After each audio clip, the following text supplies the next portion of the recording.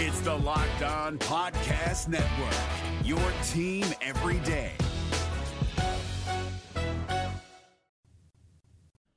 Welcome to the party. I'm Sam Ekstrom of Locked On Sports Minnesota. Went through all of my jewelry this morning and couldn't find any good chains to wear for the show. Luke Inman, Superior Sports Talk. I just want to note the Vikings are now 2-0 straight up when I picked them in the gambling segment. Coincidence? I think not.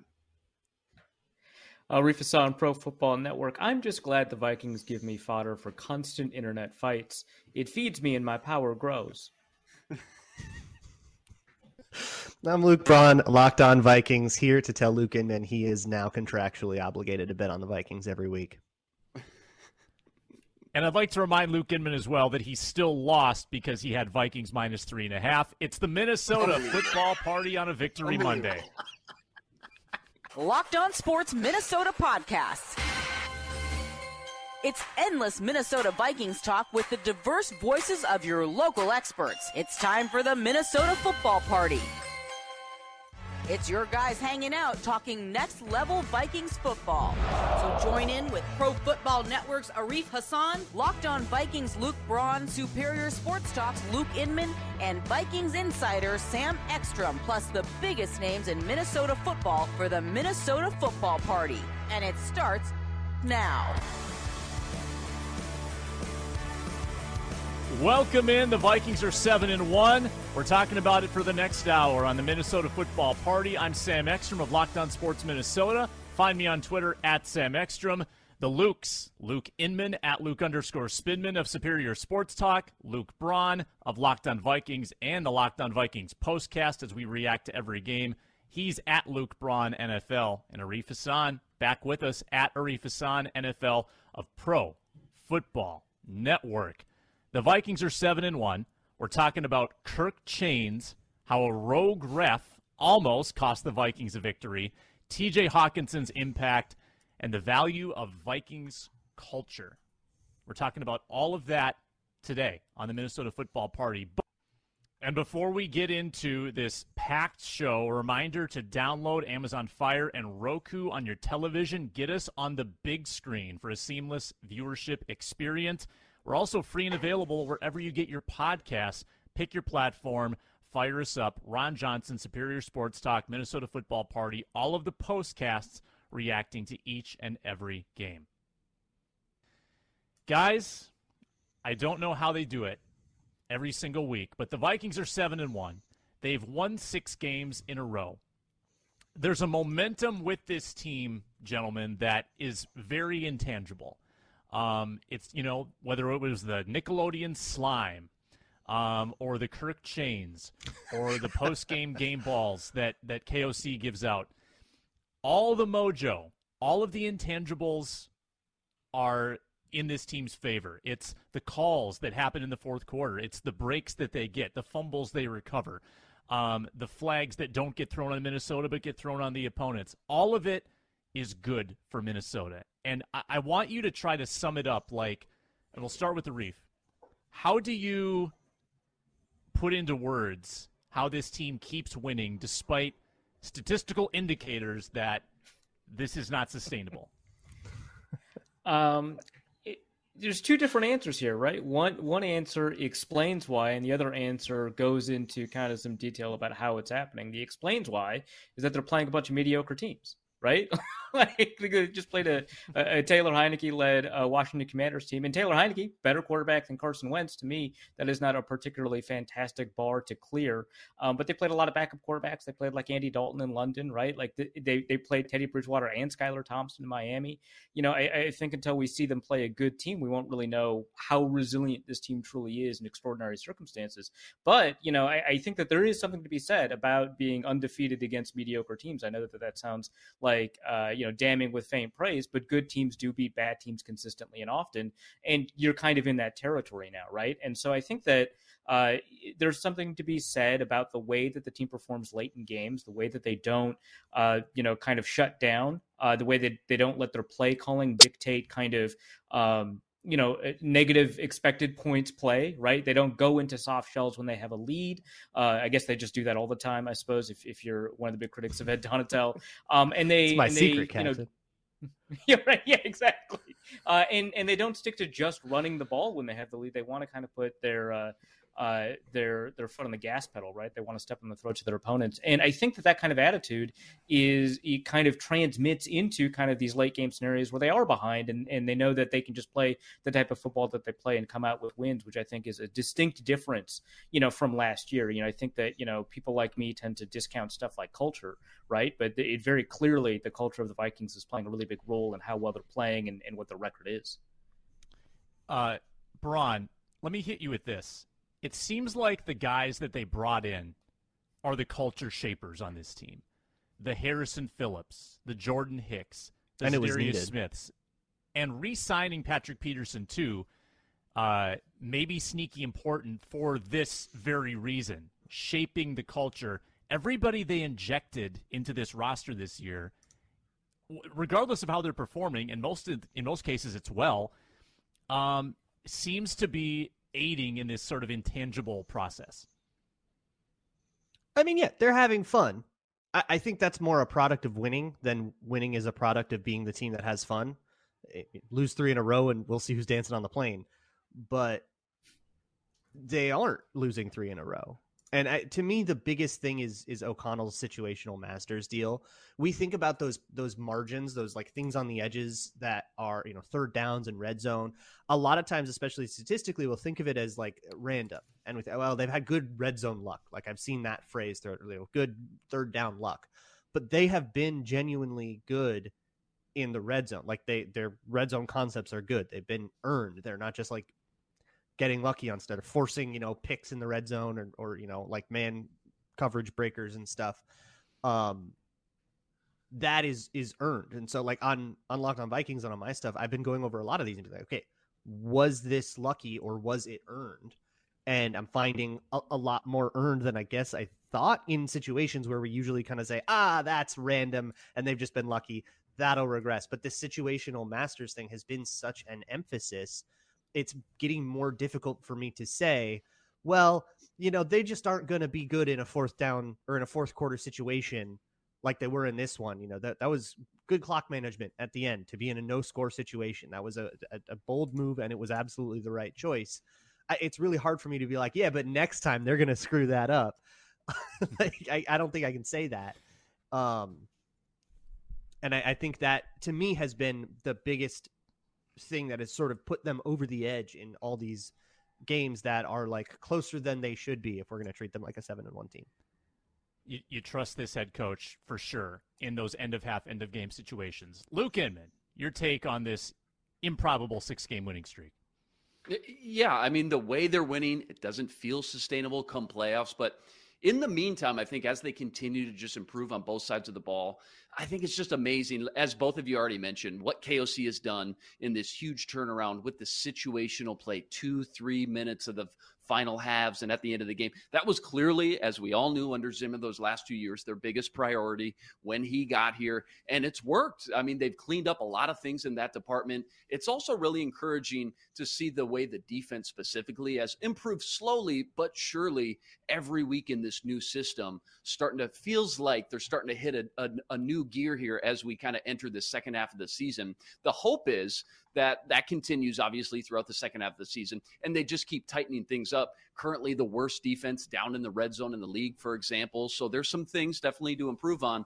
All the little things, though, that you want to win these close games. Like Sam, you just mentioned on the Superior Sports Show, penalties, one of the best teams in the entire league. Player availability, one of the best teams from an injury standpoint. Call it luck, call it the new training staff, call it whatever you want, but all these things are why they're winning these close games. And again, the hope is by the time you do get into the playoffs and face some really tough teams, your offense and defense has just improved enough to where you're finally playing complete team football here for all 4 quarters on all 3 phases. Something, even though despite all the wins, we just still haven't seen yet.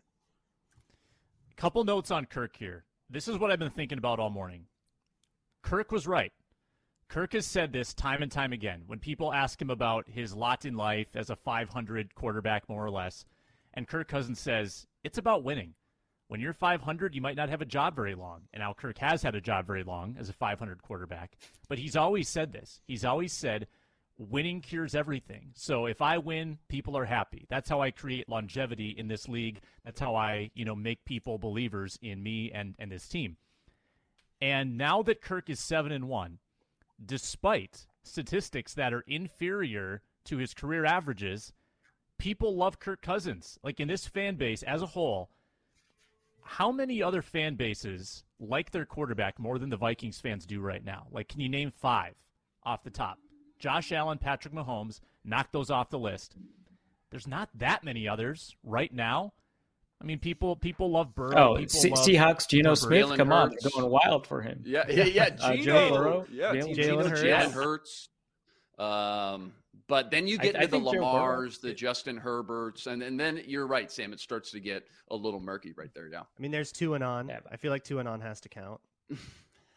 Yeah, that one's like the reason I wouldn't pick Lamar. I might pick Tua just because of the recent results, but the reason I wouldn't pick Lamar is because there is still kind of a polarizing split in the fan base, which is what led to the 2 and on thing in the first place, right? But no, I think that they do love Tua. I think that even though Joe Burrow struggled early in the season, Bengals fans like Joe Burrow more than Vikings fans like Kirk Cousins. I think there's 5. I think we can get to 5, maybe 7. But hey, even though he lost, Taylor Heineke in a way that they haven't before. Heineke's got a cult following. Yeah, even though he lost 2-1, baby. Hey, playing a lot better. I mean, Washington fans have a lot more to cheer for now since he's been in. So we got to throw him in the mix. Heineke did not deserve to win that football game. From a quarterbacking perspective, that was not a well quarterbacked. And his worst throw of the day went for a 50-yard touchdown, which we can get into. Yeah. But before the Kirk conversation gets away, Arif, I just want you to confirm for me that this is how you feel, because it's how I feel. If you don't, you can disagree with me. But we've said for years, Kirk has good stats, but there's an asterisk next to them. Kirk does not play as well as his stats would reflect, and that's why the Vikings fall short. This year, the stats are worse, but I would argue that he is the linchpin behind this success and this winning streak. So again, there's a disconnect between the stats and the play of the quarterback. Is that how you see it? Yeah, and there always has been, right? It's very weird, right? That Cousins exists in this like space where when he puts up good stats, the team doesn't win as much as they need to. When the team wins, he's not putting up good stats. But I think that this converges, right? I think that the reason that there was a difference between what Cousins did before and what he is, in terms of winning, was related to inherent traits with the way that he plays football. He's not very improvisational. He doesn't tend to, he doesn't tend to change the way that he plays based off of the situation. And that has been different this year. He's been more aggressive when the team needs him to be more aggressive, which is not something we've seen in the past. He's been a little bit more improvisational. We saw that with some of his scrambling. We saw that with, the way that he's made some plays from the pocket, even when he's not scrambling. But his down-to-down play this year has been pretty poor, I think, just in terms of standard dropbacks and first, second down. And that has dragged down his stats, but it's also led to points in the game where, the Vikings are behind, 1 or 2 scores when they absolutely don't need to be based off of the way that everybody else on the field is playing. It's just that those other things kind of helped make up for it, as well as a lot of luck, things like defensive turnovers, special teams turnovers, and so forth. So I think that this converges, right? Unless Kirk Cousins improves in his standard play in the way that he had been playing before, we're not going to see the Vikings beat good teams. And there's some good teams coming up on the schedule where, the last time they played a good team, I think, was actually the Eagles, and they got blown out, right? There's some good teams coming up on the schedule, and they're going to need to play pretty well. I don't expect him to put up 10 yards in an attempt against the Bills or anything like that, but certainly he should do better than he has been playing, from drive to drive. Inman, so if Kirk puts up a clunker against the Bills, just like he did against the Eagles, does the conversation flip right back to where it was before? That Kirk can't win on the big stage, Kirk can't beat the good teams, the other shoe is going to drop here on the Vikings. How big is this Bills game just for the trajectory of Kirk Cousins? Yeah, good question. I think. Oh, no. Oh, dear. We've short-circuited Luke. All right, Luke Inman is off the grid. We'll try to get Luke back online Can I pass the he was winding up for a great answer. Let's pass it on to Luke Braun. You can answer in the way that Luke Inman would have, maybe, on the perception of Kirk Cousins after this Buffalo game. I don't think I can do it justice. I don't want to step on his toes like that. No, I do not have a hat nearby to put on backwards. Tinfoil though. But look, Cousins' whole thing is that he's worse than everybody. He's like worse than you would think against good teams, and he's better than you would think against bad teams. Like everybody's a little better against bad teams, but like the difference for Kirk has always been more extreme. And so if you look at this season, like, well, they played a bunch of bad teams and Kirk played really well against them, it kind of tracks. There's a couple things here. Yeah, they got a couple good teams coming down the pipe here. Buffalo, Dallas. That's a tough little stretch. We'll see if he can excel against those teams as well. But even if he can't, how many good teams are there? There's like 3 of them, and we already played one. We're gonna get a couple of them out of the way here, and then the rest is bad team. They might even get to the wild card round and play a bad team. So I don't know, man. Might not matter. Yeah, the one team in the conference that scares you is the team that's above you, and that's the team that you're trying to catch for that number 1 seed, and probably will have a hard time doing so. And oddly, the Vikings could play a 7 seed quarterbacked by Tom Brady or Aaron Rodgers or Matt Stafford. Like, that's just the way the NFC looks right now. Pitiful quarterbacks. And be favored heavily. Yeah. Yes. The home teams, could have the lesser quarterbacks in theory in those matchups. Before we get into, I think, an argument that's interesting, which side of the ball is improving the most right now for the Vikings and which still has the most room to grow? I want to tell you about BetOnline. BetOnline is your number 1 source for betting football and the NBA this season. We just had the World Series, so no more baseball, but hockey starting up. We got hoops. We got college basketball starting up, college football. It is still a packed sports season of the year, and make sure you get all your lines for all the games at betonline.net. Luke and I talked about the Vikings-Bills line on the postcast yesterday, currently sitting on betonline.net at 7.5, favoring Buffalo, over-under 48. Luke thought it would be about 10.5 initially yesterday. I thought it would be 6, and it lands right in the middle. Talk me down to 8.5. I did, because the Packers were like 11. But that's where it sits right now. We'll watch that all week, see if it sneaks down to around 7. Check out that line and more at betonline.net, where the game starts. Offense or defense? Both groups have had a lot of room to improve as this season has gone on.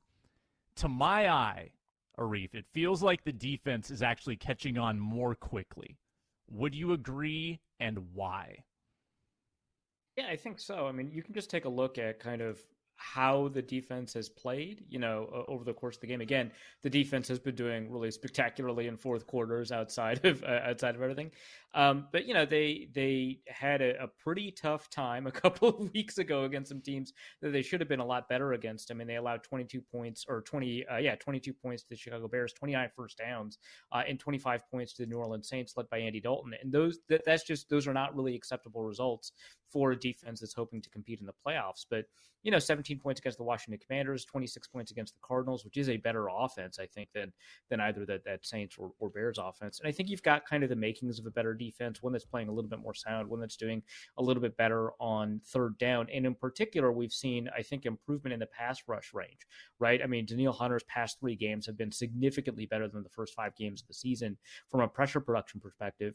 But also just in terms of the way that he looks on film, it looks like he's, more comfortable. And, pairing that with Zadarius Smith, seeing how well he's been playing over the past couple of games, seeing what Dalvin Tomlinson can do when he's been healthy, like that has been some pretty remarkable stuff. But then you've also got like some back end stuff, right? Like Cameron Dancer, I think, is playing pretty well and a lot more consistently. Like I think that the thing with him was that early in the season, he had some of these great highlight plays, and then he'd have these enormous, mistakes, right? That would expose the defense to giving up big points. And now we're not seeing those mistakes, right? That's pretty nice to see. So I think the defense has improved a lot more. I think if we were going to ask like which side of the ball has a higher ceiling to kind of unlock, it would be the offense. Mm-hmm. But I think the offense has played kind of how it's played for most of the season. It's gotten maybe a little bit better, but it still seems out of sync, still seems out of sorts. It still seems like there's a lot more for the offense to do.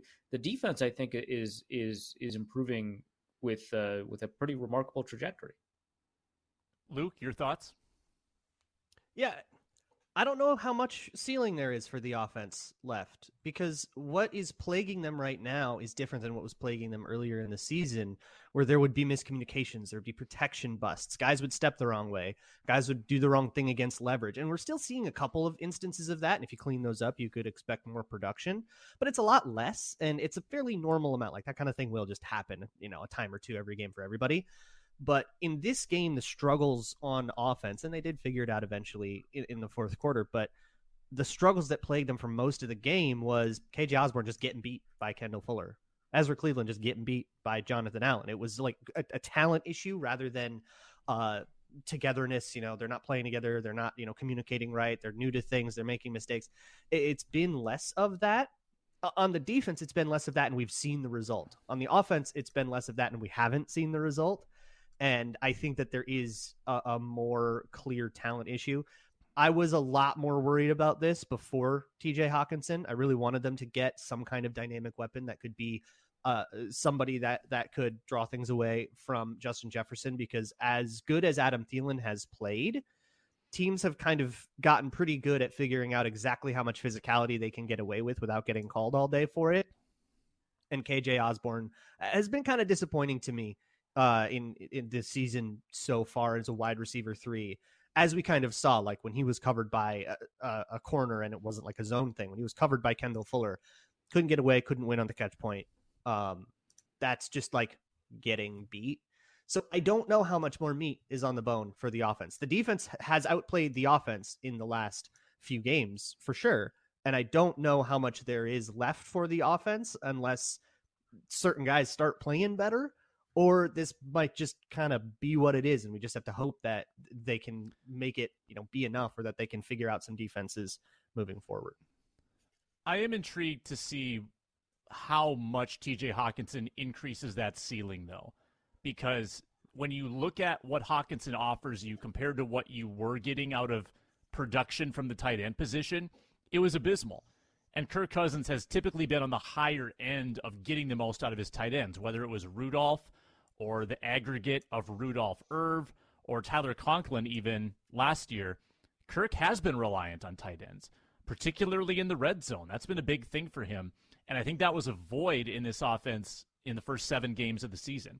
Hawkinson does add that dimension between the hash marks. I think that was lacking. For whatever reason with Irv Smith and obviously with Johnny Munt, there was something deficient about that position for the first 7 weeks, and maybe Hawkinson enhances something. That being said, you're not getting a lot out of Osborne right now. You're not getting a lot out of Thielen, although he did have one big splash play yesterday, 62 yards, but he's also not at 100%. So the offense is lacking a little of that depth I think you hoped that it would have. You thought you were maybe going to have 3 or 4 wide receivers that you used consistently this year, and they're still not really varying beyond heavy dose of Jefferson and a sprinkling with everybody else. Does the lack of offensive depth, or I guess their willingness to go deeper into that bench, is that a concern for you guys, or does the Jefferson heavy formula kind of satiate everything? Arif? No, that is a concern. That's actually one reason why I disagree with Luke on this, that I think that there is a lot more for the offense to grab onto in order to kind of expand what they can do and achieve a higher ceiling. I think it's because the offense is just not very diverse in the ways that it approaches the passing game, right? If you target Thielen a little bit more, if you target KJ Osborne a little bit more, you're not going to have as many difficult throws to Justin Jefferson. I think the kind of the per throw production of Justin Jefferson would go up and the total production would go down. And I think that would be a good thing, because when you can distribute the ball a little bit more effectively and take advantage of the space that Jefferson gives you, you've got a lot more passing yards available to you. I mean, there's a reason that this is like one of the worst years that Kirk Cousins has had in yards per attempt, even though Justin Jefferson's having an amazing season, right? I would like the offense to be more efficient. I would like it to be able to generate more first downs. And I think that the way to do that is to have a higher success rate on some of these passes. And that means finding the open guy. That means moving off that first progression into the second progression when it's appropriate, and declining sometimes that explosive play in order to get that first down, which is going to increase your success rate, your yards per attempt, your expected points, whatever you want to use as your metric for a successful passing game. That's going to help with that, right? And I think that, when we see that Thielen is wide open, Luke wrote a whole whole thing about how Thielen's actually open, and that's great. And now he's saying that there's no meat left on the bone for the offense. I feel like he's got to read his own writing, man. Come on. But I think that there's, maybe he didn't write it. I don't know. Man. Maybe he didn't write it. I don't know. Maybe it's getting late. It's possible. But his ghostwriter. Yeah. I don't know what kind of operation they have at zone coverage, Tom Schreier. Come on, Tom. Yeah, right. Yeah. We'll see. But, I think that can expand the range of what the passing offense could do, put more points on the board, hold on to the ball a lot more often. Like, the Vikings have so many friggin' 3-and-outs. It wasn't just 2 weeks ago. It was this last week, right, against the Commanders. It was 4 weeks ago, right? Like, it just keeps happening, right? Stop punting the ball, right? Ryan Wright is fun, but, the best punter is the one you never use. And I think that, if we can just generate, more consistent first downs, this offense could, take off in a big way and help the defense, right? Because you hold on to the ball, they can't score. You decrease the number of drives that are available in a game and make your own drives more productive. That scoring margin increases. So absolutely, finding ways to use an open Adam Thielen and open KJ Osborne, being able to take advantage of what TJ Hawkinson has to offer. I think that there's a lot there that offense could do. So one of the central points that I made in that big Thielen piece was You always about go to the your first physicality. read, even though, I get it. Whatever. What? That's not what I was going to say at all. Yeah, I don't care. Oh. God, I feel like I'm on Twitch. Like, one of the central points was about physicality and like holding, and how a lot of the production that we saw from Adam Thielen was that he was like drawing penalties. Has he? I don't think he drew a penalty against in either of the last 2 games. Correct me if I'm wrong. But to me, it felt like, all right, Detroit did a really bad job of being physical with Adam Thielen, but avoiding getting called. And the Saints also didn't do a very good job. And like, as the season has worn on, people have kind of done a better job of like finding that line. That might be a solution to Adam Thielen. I am genuinely concerned about that. I agree with Arif. Like, if you can get other weapons involved, and that might be TJ Hawkinson or it might be Thielen, that would be great. And it would obviously diversify things. You can't pay as much attention to Justin Jefferson. That's all great. I think the run game can also be a similar answer to that question. But in the last couple games, we haven't seen that. And I'm a little concerned that is this going to keep going the way that it went in the first few games? Are we going to get more separation, especially from Osborne? Seems like we're going to get it from Hawkinson, and that's really awesome. And can Thielen find ways to get through that physicality, and either start forcing those holding penalties again, start drawing those flags again, or just get that separation? Maybe I'm overreacting to the last couple of games, but that's kind of maybe like what it comes down to. Well, and the contested catch rate, unless he's legitimately declined, if he's the same player, the contested catch rate would, in theory, get better. He's been pretty poor at contested catches this year. Typically, he's over 50%. This year, he's, I think, below 30. So he's below that 30. could improve as well as he's blanketed a little bit more. Before we get into nerdy stats of the day, thanks for listening to the Minnesota Football Party as your first listen today. But for the second listen, check out Locked On Sports Today. From the games that matter the most to the biggest stories in sports, go beyond the scoreboard and behind the scenes with local experts and insights only Locked On can provide. Locked On Sports Today, available on this app, YouTube, and wherever you get your podcasts. Nerdy Stat of the Day has the best animation on this program. Let's run it. Analytics fans rejoice. It's time to get educated Whoa, you're blowing my mind right now. with the nerdy stat of the day.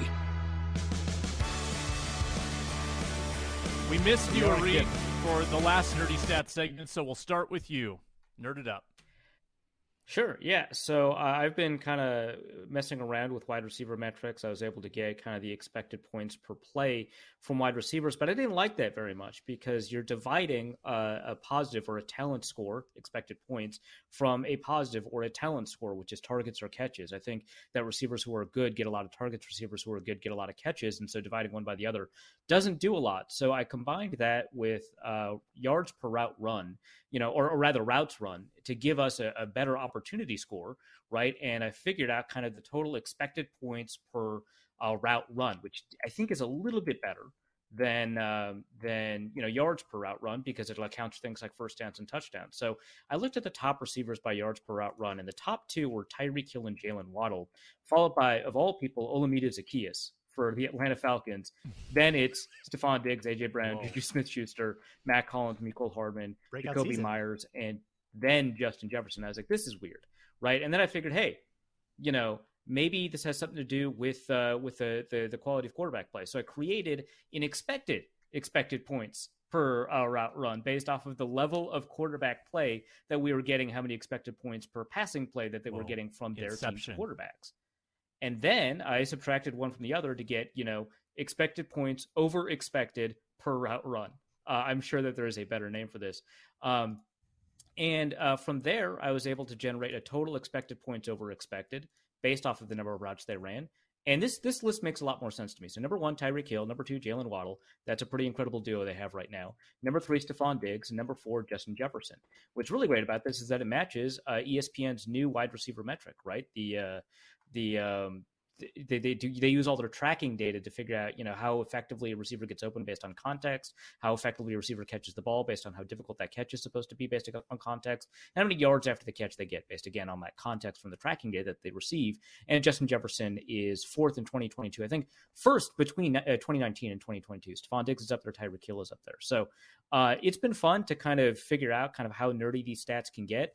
But man, I'm really curious about Olamide Zaccheaus. Right? He's like 6th in this. It's incredible stuff. I'm going to assume that you went to all this work to invent stats just for this segment. Don't tell me if you didn't. I don't want to know. I'm just going to assume you did all the work for that segment. I would never reveal that kind of information and distract from how wonderful your day would otherwise be going. Thank you. Luke Braun. Well, mine's not nearly as nerdy as that, but I saw Get wrecked. Some interesting stuff right before the game. People in Commanders media saying that Benjamin St. Juste was going to shout out Justin Jefferson. And I was like, that can't be right. That can't be the idea. What, you don't like the Canadian gopher? Come on, man. I like him fine, but not that much. Goodness gracious. And then the first drive, he gets like 4 catches on him and a touchdown. It's like, well, yeah, what do you think was going to happen? Held up okay the rest of the day, but the entire body of work in total, this is according to PFF's charting, 5 targets, 3 receptions, 73 of his 115 yards, and a touchdown, and then the pick at the end of the half. I wonder, like, how does an average corner perform against Justin Jefferson in a shadow situation? I'm going to guess St. Juste did better than whatever that line is. But even when shadowing, they still found Jefferson, at least in terms of targets, on 4 other players. They got him on Kendall Fuller once. They got him on Danny Johnson, the slot corner once. They got him on a safety, got him on a linebacker. Even in a world where Washington was like committed to shadowing. I think it's an interesting little subplot of every game is what is the defense doing to try to stymie Jefferson, and how well are the Vikings denying the defense the opportunity to do that? St. Juste is such an interesting factor in that decision. Like Okudah, I get that. Darius Slay, totally understand. Yeah. Benjamin St. Juste? Oh, okay. Believe in your guys, I guess. Yeah. Got him for a reason. I hope you're right about this, Luke, because just thinking back anecdotally, I feel like whenever teams try to man up Jefferson, typically goes badly. Whereas if you look at a really ratty cornerback group, sometimes those teams actually have the most success because they offer the most help. You know what I'm saying? Right, because they don't try to get away with it. Like Jair Alexander got toasted in week 1. Like they tried too hard to make that work. Here's my nerdy stat of the day. First downs yesterday. Really bad for the Vikings. They had 26 first down opportunities. They generated 68 yards. So that in itself is bad. That's 2.6 yards per first down. Then you break it down and realize that included in that number was a 16-yard gain, an 18-yard gain, and a 23-yard gain. So they had 3 out of 26 that had great results. The other 23 first downs produced 0.7 yards per play.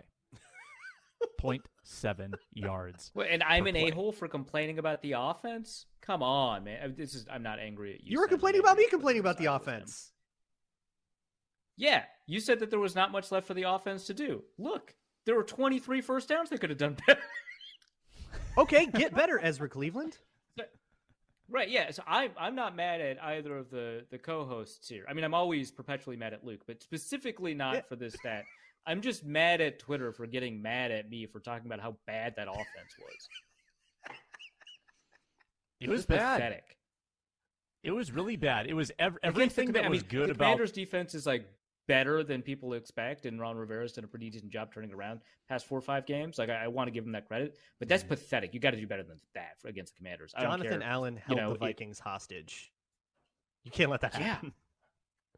Yeah, well, Jonathan Allen held them down, and Daron Payne punched them. That's what happened. Yeah. Daron Payne inflicted pain. Yeah, in a serious way. So, this play doesn't have as much meaning because the Vikings won, but can we talk about the ref gate? The back break judge? it up, break it up, you two. Break it up. Hey. Luke, if you had a nerdy stat prepared, we're not done yet. If you have a nerdy stat for us. Nerdy stat prepared. Of course I don't. Hey, you want to win 6 close games in a row? I'll tell you what, you need good special teams play. And let's just ignore the Greg Joseph, missed field goals, missed extra points for a second. In nearly every other phase, they are playing really solid. Starting field position, number 1 in the league with average drive starting at the 32-yard line. Didn't know that. Opposing teams are starting at the 25-yard line. That's good for second best in the NFL. And what's exciting, we really haven't seen anything from Kene Nwangu or Jalen Reagor yet, too. So that's encouraging. Ryan Wright, he's been a pleasant surprise. He's tied for second in the league with 19 punts inside the 20. He's 8th in the league in net punting average, so a top 10 punter there. Had that boomer in Miami, 73-yard punt. Can't really ask much more than that from the rookie. Even Joseph from 50 and in, he's been perfect. So a lot of different elements to special teams. But all in all, I think just in general, this unit has been a bright spot for this team under Matt Daniels. Helped them win a lot of these close games. You hear the coaches call out guys like Brian Asamoah, Troy Dye, Caleb Evans for being really good, excelling on those kick and punt coverage duties. So really good to see all the way around from the special teams unit. The votes are in, and the nerdiest stat of the day by far went to Arif. Tell Luke no way. The name of the stat that you invented just for this segment. Well, what was the name of the stat? First of all, we have to come up with a better name, but it is expected points over expected per route run. Expected points. Dude, over okay, loser punishment. You get that tattooed. Points. You get that tattooed loser punishment. Okay? On your right cheek, right there. O Poper. What's the acronym? O-P-O-E-P-P-Y. I don't know. I was just describing what the stat is, and then you decided that was the name. I explicitly said it needs a better name. Okay. Well, no, I say you lean into it and you roll with it. I say you lean into the acronym. Yeah. Looks like a character Let's on talk. House of Dragon. I still have to watch that. Luke, we were just going to pivot to the ref play.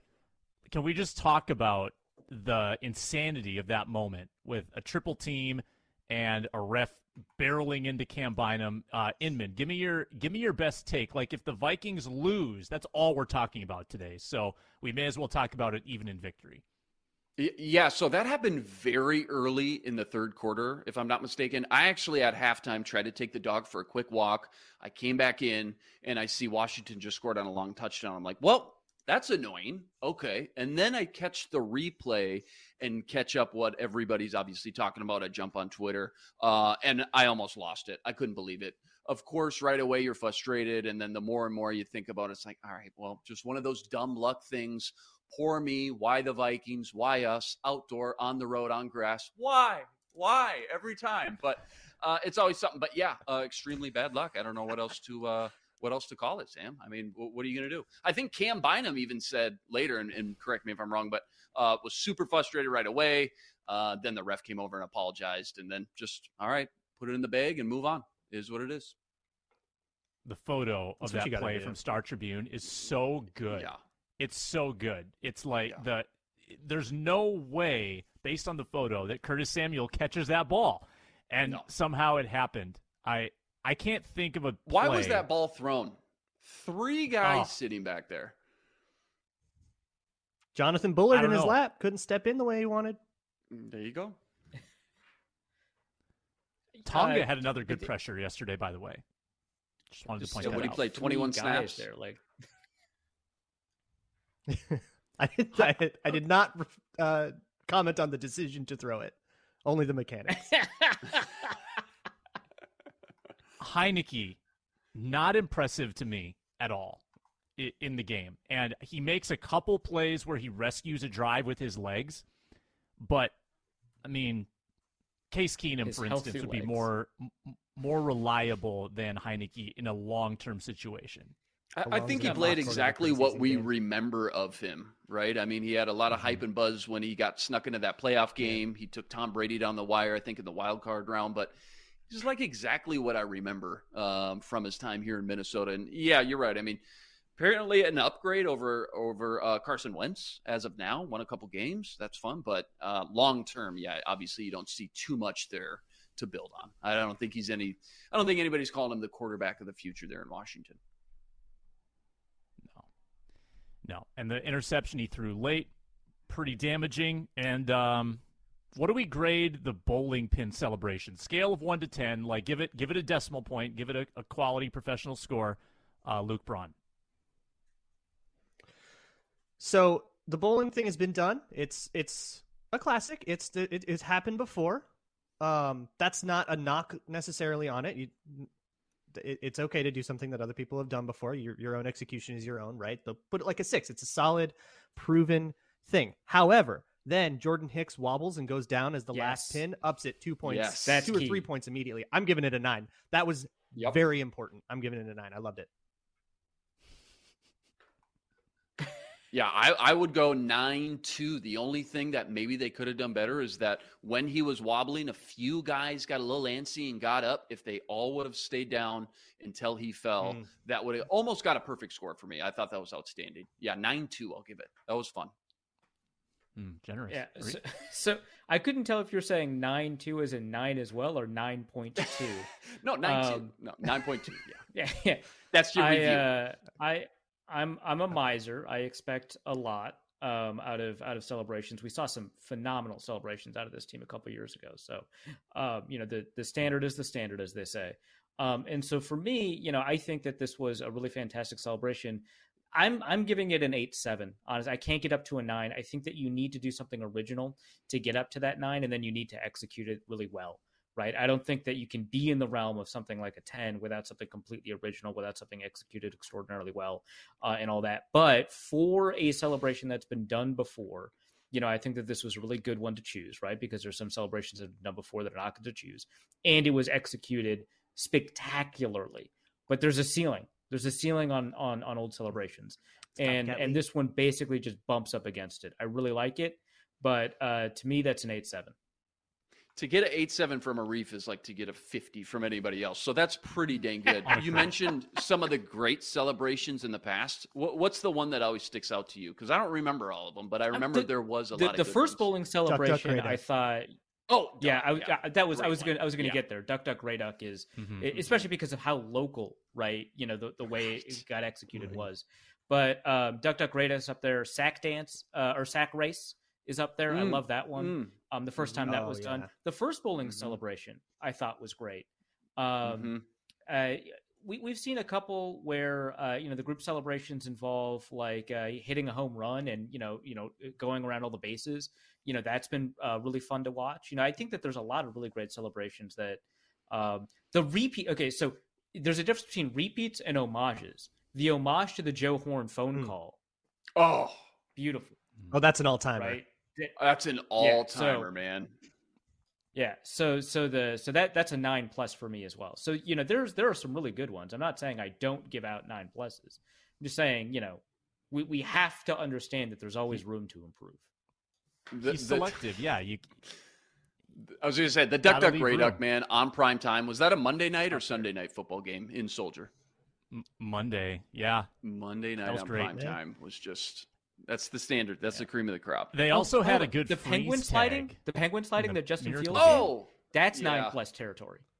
Oh Yeah. yeah. that was good. Yeah. Mhm. So we've seen some good ones this year too. Mm-hmm. I'm also kind of miserly.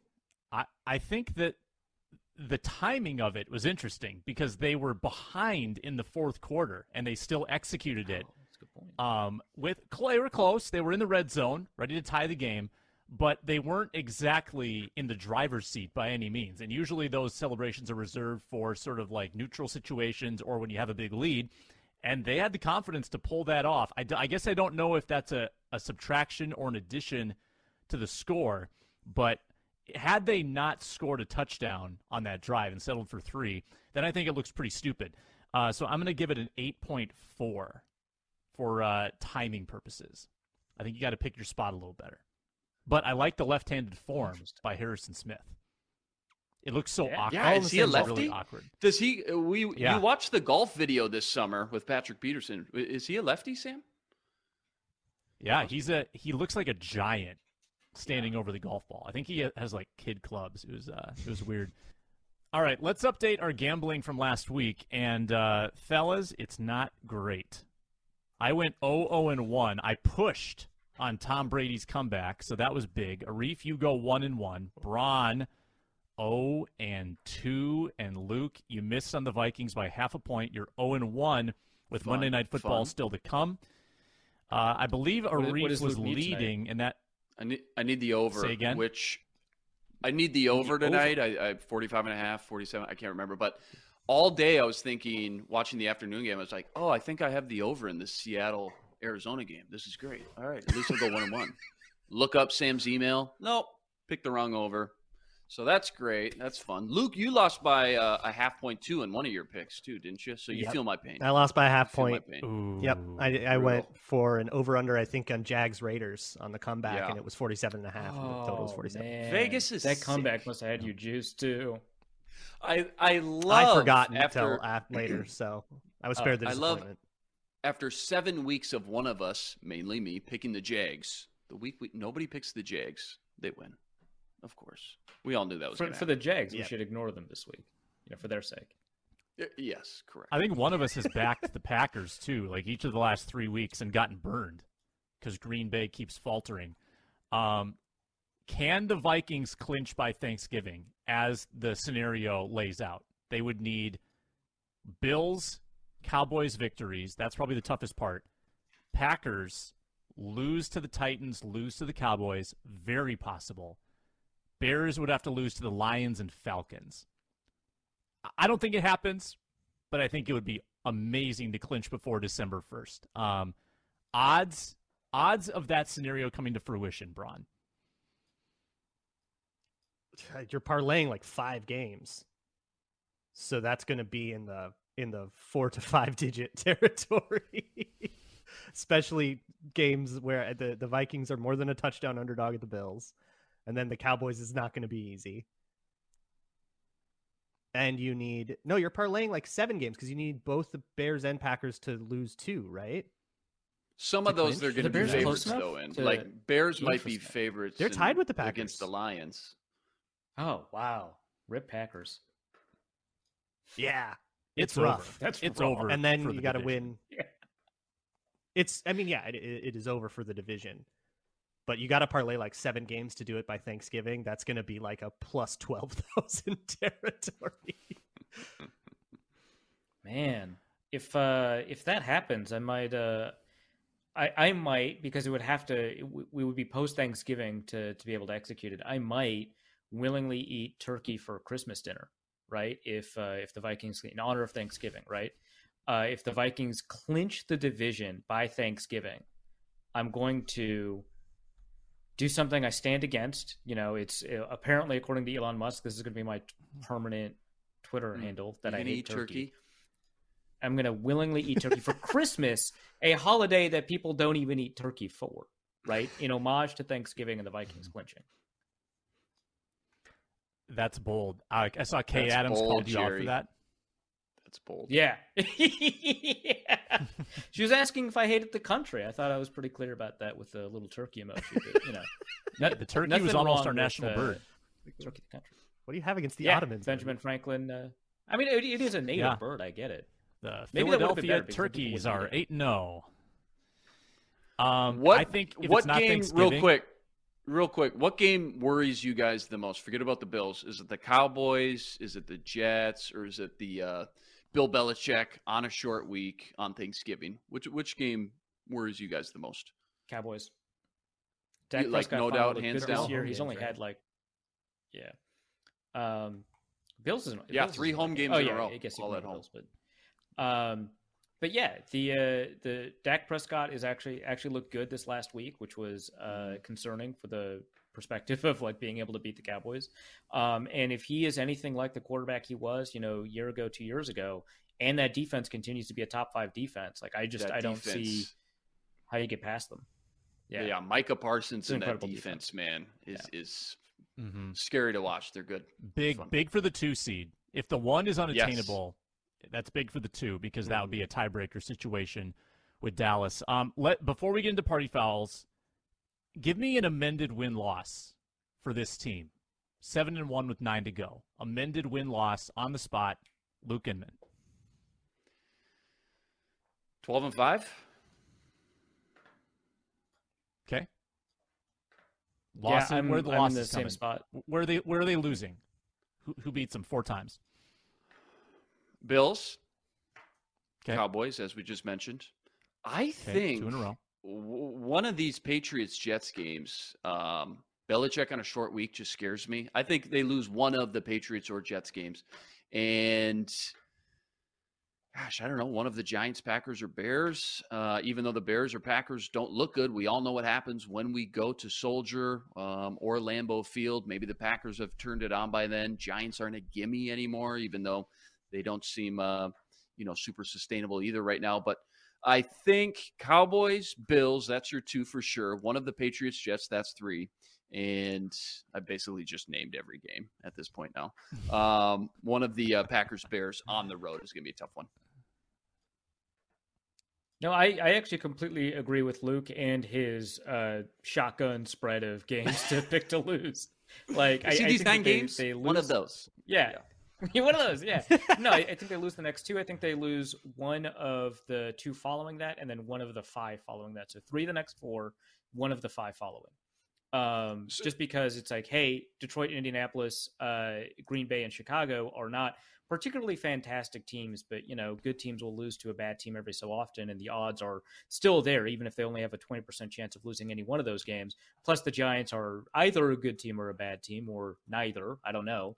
And so the odds of losing that game are pretty reasonable as well. So I think that there is a chance to lose one of those 5 games. I think there's a really good likelihood you lose the next 2. And then between the Patriots and the Jets, one of them might be able to figure something out, especially, like you said, Belichick on a short week. Right, and this is what worries me. We all assume that there's a good possibility they do lose these next 2 games. Now you've lost 2 in a row, and you're going into that short week against Belichick. There's just going to be so much pressure. You've lost the magic, the luster. Yeah, You can't figure it out what's going on. That worries me, just being in that state now for the first time all year, facing that extreme adversity, facing Bill Belichick. Again, on the short week, which more times than not, Belichick gives you the advantage there. Braun? Yeah, I'm not going to stray too far from this. Let's say, all right, they're going to lose to the Bills. Let's say that happens. Let's say they lose to the Cowboys too, a couple of good teams. You're feeling pretty bad going into that short week, but sometimes that short week can be exactly what you need when you're down in the dumps. It just forces you to kind of get over it. Kind of like what happened after losing to Philly on Monday night. They had a little bit of a short week. They had to get over it. They haven't lost since. So let's say they'll go beat the Patriots on that, and then Jets are a tougher team than you think. They'll lose a really dumb game, and we'll be really frustrated. And it'll be like one of those where it felt like they super could have won. They outgained the Jets by 200 yards, but they lose. Then they got to go to Detroit, and they're going to lose a stupid game to Detroit. and then they don't lose again for the rest of the season. They go in 12-5. 4-game winning streak, and they go in hot. Yeah, I mean, losing a stupid game, Colts, specifically Giants. to Detroit, seems entirely. Yeah, and that's the thing. Like, we all know, and Luke calls it out, right? Like, we all know they always lose one game on the schedule every year that, like, we're not supposed to win. It felt like yesterday was supposed to be that loss. So where is this loss going to happen? Detroit certainly could be the case. Chicago, Packers, any of those. Colts, who knows? But then you have a Colts team that has given up. They just named Jeff Saturday interim head coach. They are not taking the season seriously anymore. Jeff Saturday? Giants team. I didn't know you didn't see that? That just broke. Yeah. Interim coach Jeff Saturday. Yeah. I mean, like, that's like a very I checked Jim for the Irsay Darn decision. Schefter so hard. Yeah. Holy crap. Ian Rappapoop.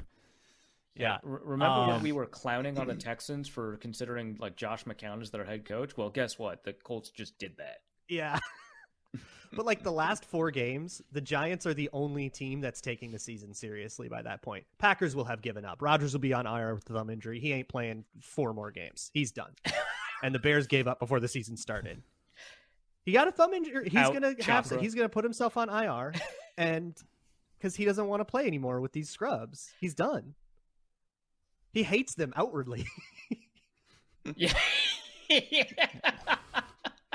He is meaner to his teammates in the media than Mike Zimmer Something was about to your Kirk face. If you don't change it, I'm going to change it for you. Okay, so right? just a quick aside. I know we're running short on time, but that is just so funny to me because, like, Rodgers says these things, right? He's like, yeah, a bunch of people are making mistakes, and we have to call them out. So many people are on the field making mistakes. We just want to call out to players who are starting and to the head coach for not benching them, right?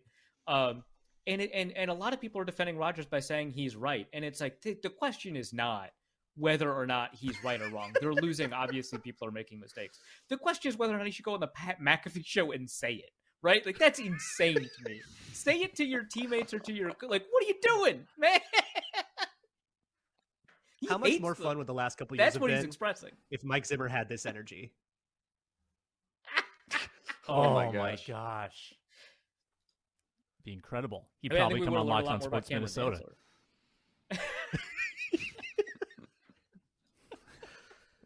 With a few choice words mixed in.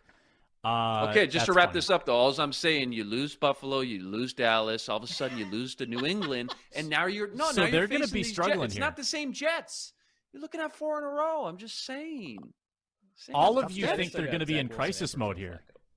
Like, we're going to be like, no one's giving thanks on Thanksgiving the way you guys have played this out. Now, I was 12-5 from the beginning, so I don't need to change anything. I just want to make that clear that I was always 12-5. Okay. But do you have that on record? Yeah. I remember I yelled at a Twitter person about it. But all of you are assuming they lose the obvious games. Why can't the Vikings actually, like, steal a game from somebody? Why do they have to lose a dumb game? I don't think they have to. So while I'm not going to come off of 12-5 enough. Have they though? They haven't beaten any. You're right. The house money is a large stack, but they haven't really won a game they aren't supposed to win per se. Anyway, I'm not changing my 12-5 because I want to remain consistent. The reason they're not stealing a game they're not supposed to win is because they're forced to steal games they were supposed to win. Games that were taken away and they're stealing them back. Is it stealing then? Right? Like if Taylor Heineke stole the win from you and you scrambled to steal it back. If somebody runs up to you on the street and steals your purse and then you run and take it back from them, that is still rightfully your purse. It was your purse the whole time. Yeah, it is. You're right. It is legally not theft for you to recover your own purse, but you have engaged in the act of property acquisition by force. Unless you signed a treaty with the United States around like 1800.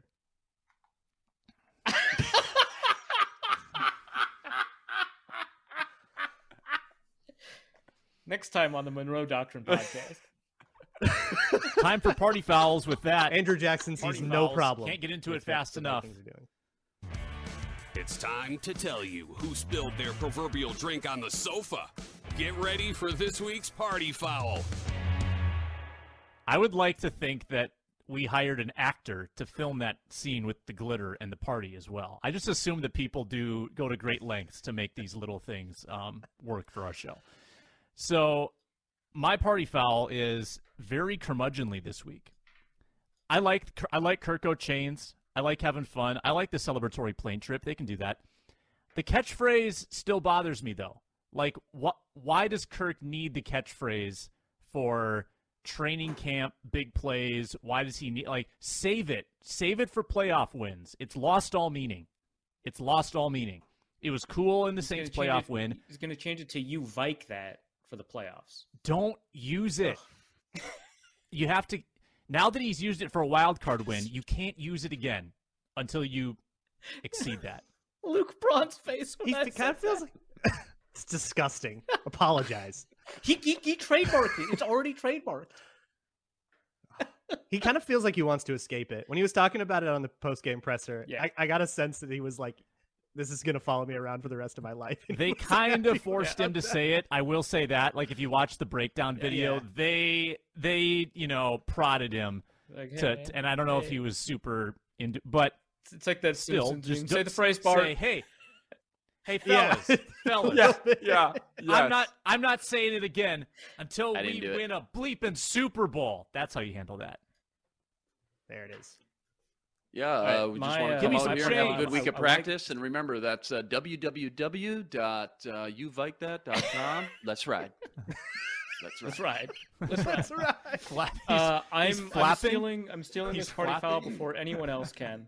My party foul is Jim Irsay naming Jeff Saturday the interim coach. No, that's all I had. I had nothing. Then I had. All right, I'm jumping in before Luke and getting the back judge. No, I have nothing. No. One of us has to say the back judge. No. You can't do that. I'm sorry. That is one of the worst ref things I've ever seen. Like, it's one thing to it's one thing to like miss a call, right? Things are going fast. You like it's split second stuff. I get it. Like even the most egregious thing, you didn't have the right angle. Like it's hard. I get it. Get out of the way, my dude. Mm-hmm. Go any other direction. He just like panicked and ran directly at a player. What on earth are you doing? As a ref, like priority number one is to not influence physically the game. Like that is the training. Like keep the game flowing and don't get in the game's still. way. Get out of the way. Let the athlete get around you. The Vikings radio analyst freaking out at the ref was hilarious, by the way, if you haven't heard that clip. It's great. Oh, I haven't. Okay. Awful. I got to check that out. Mm-hmm. I'm going to go to the Packers-Lions game. You would assume that I would party foul something about the Packers or Aaron Rodgers. Lions, you already traded away TJ Hawkinson. You had one win.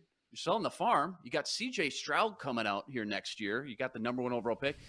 Party foul. Why would you win this game? What are you doing? Don't you know how to tank? You can't even tank right.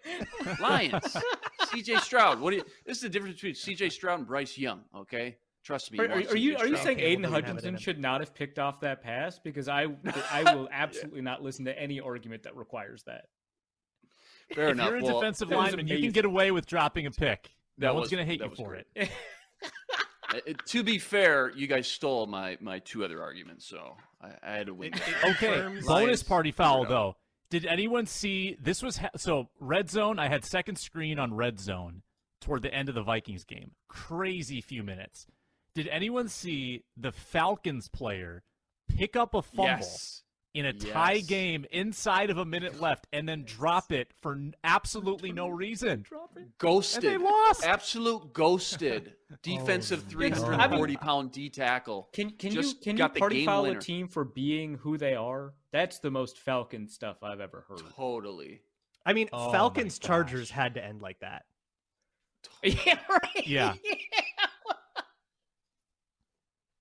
The Chargers don't play a normal game. The Falcons are an enigma. Yeah. They're amazing. Also, Olamide Zacchaeus. I also really hope they win that division. I would so much rather have a plucky Falcons team in the playoffs than the 1 foot out the door Bucks. I think everybody wants that, and I think everybody also knows it won't happen. It's just not going to happen. You just know the Bucks are right in there. the funniest possible outcome, right? Like the second funniest is a PJ Walker-led Panthers, which sounds like it's not going to happen now that Sam Darnold's been activated. But a PJ Walker-led Panthers doing it is the second funniest. But like the Falcons, like without a quarterback and with a wide receiver at running back, yeah, absolutely, that's hilarious. Let's go. So good. That was a fun show. Luke Inman, your reemergence after the tech issues, it brought the fun to a different level. I just want to compliment you for your aura. Added do to what I can, Sam. Yeah. That's Venmo at Luke-Inman. I'm just kidding. Edit that out. Cut that out. Leave it in. But seriously, we take seriously, tips. leave it in. But seriously, I need money. Arif Hassan, Pro Football Network, Luke Inman, Superior Sports Talk, Luke Braun, Locked On Vikings. I'm Sam Ekstrom of the Ron Johnson Show in Locked On Sports Minnesota. Check us out on YouTube, like, comment, subscribe, or wherever you get your podcasts. We're free and available.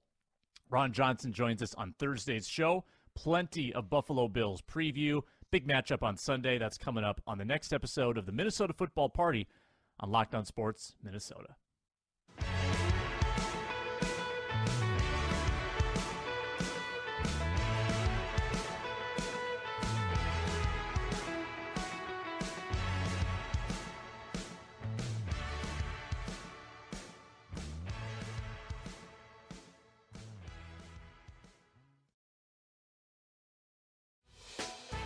Hey, Prime members, you can listen to this Locked On podcast ad-free on Amazon Music. Download the Amazon Music app today.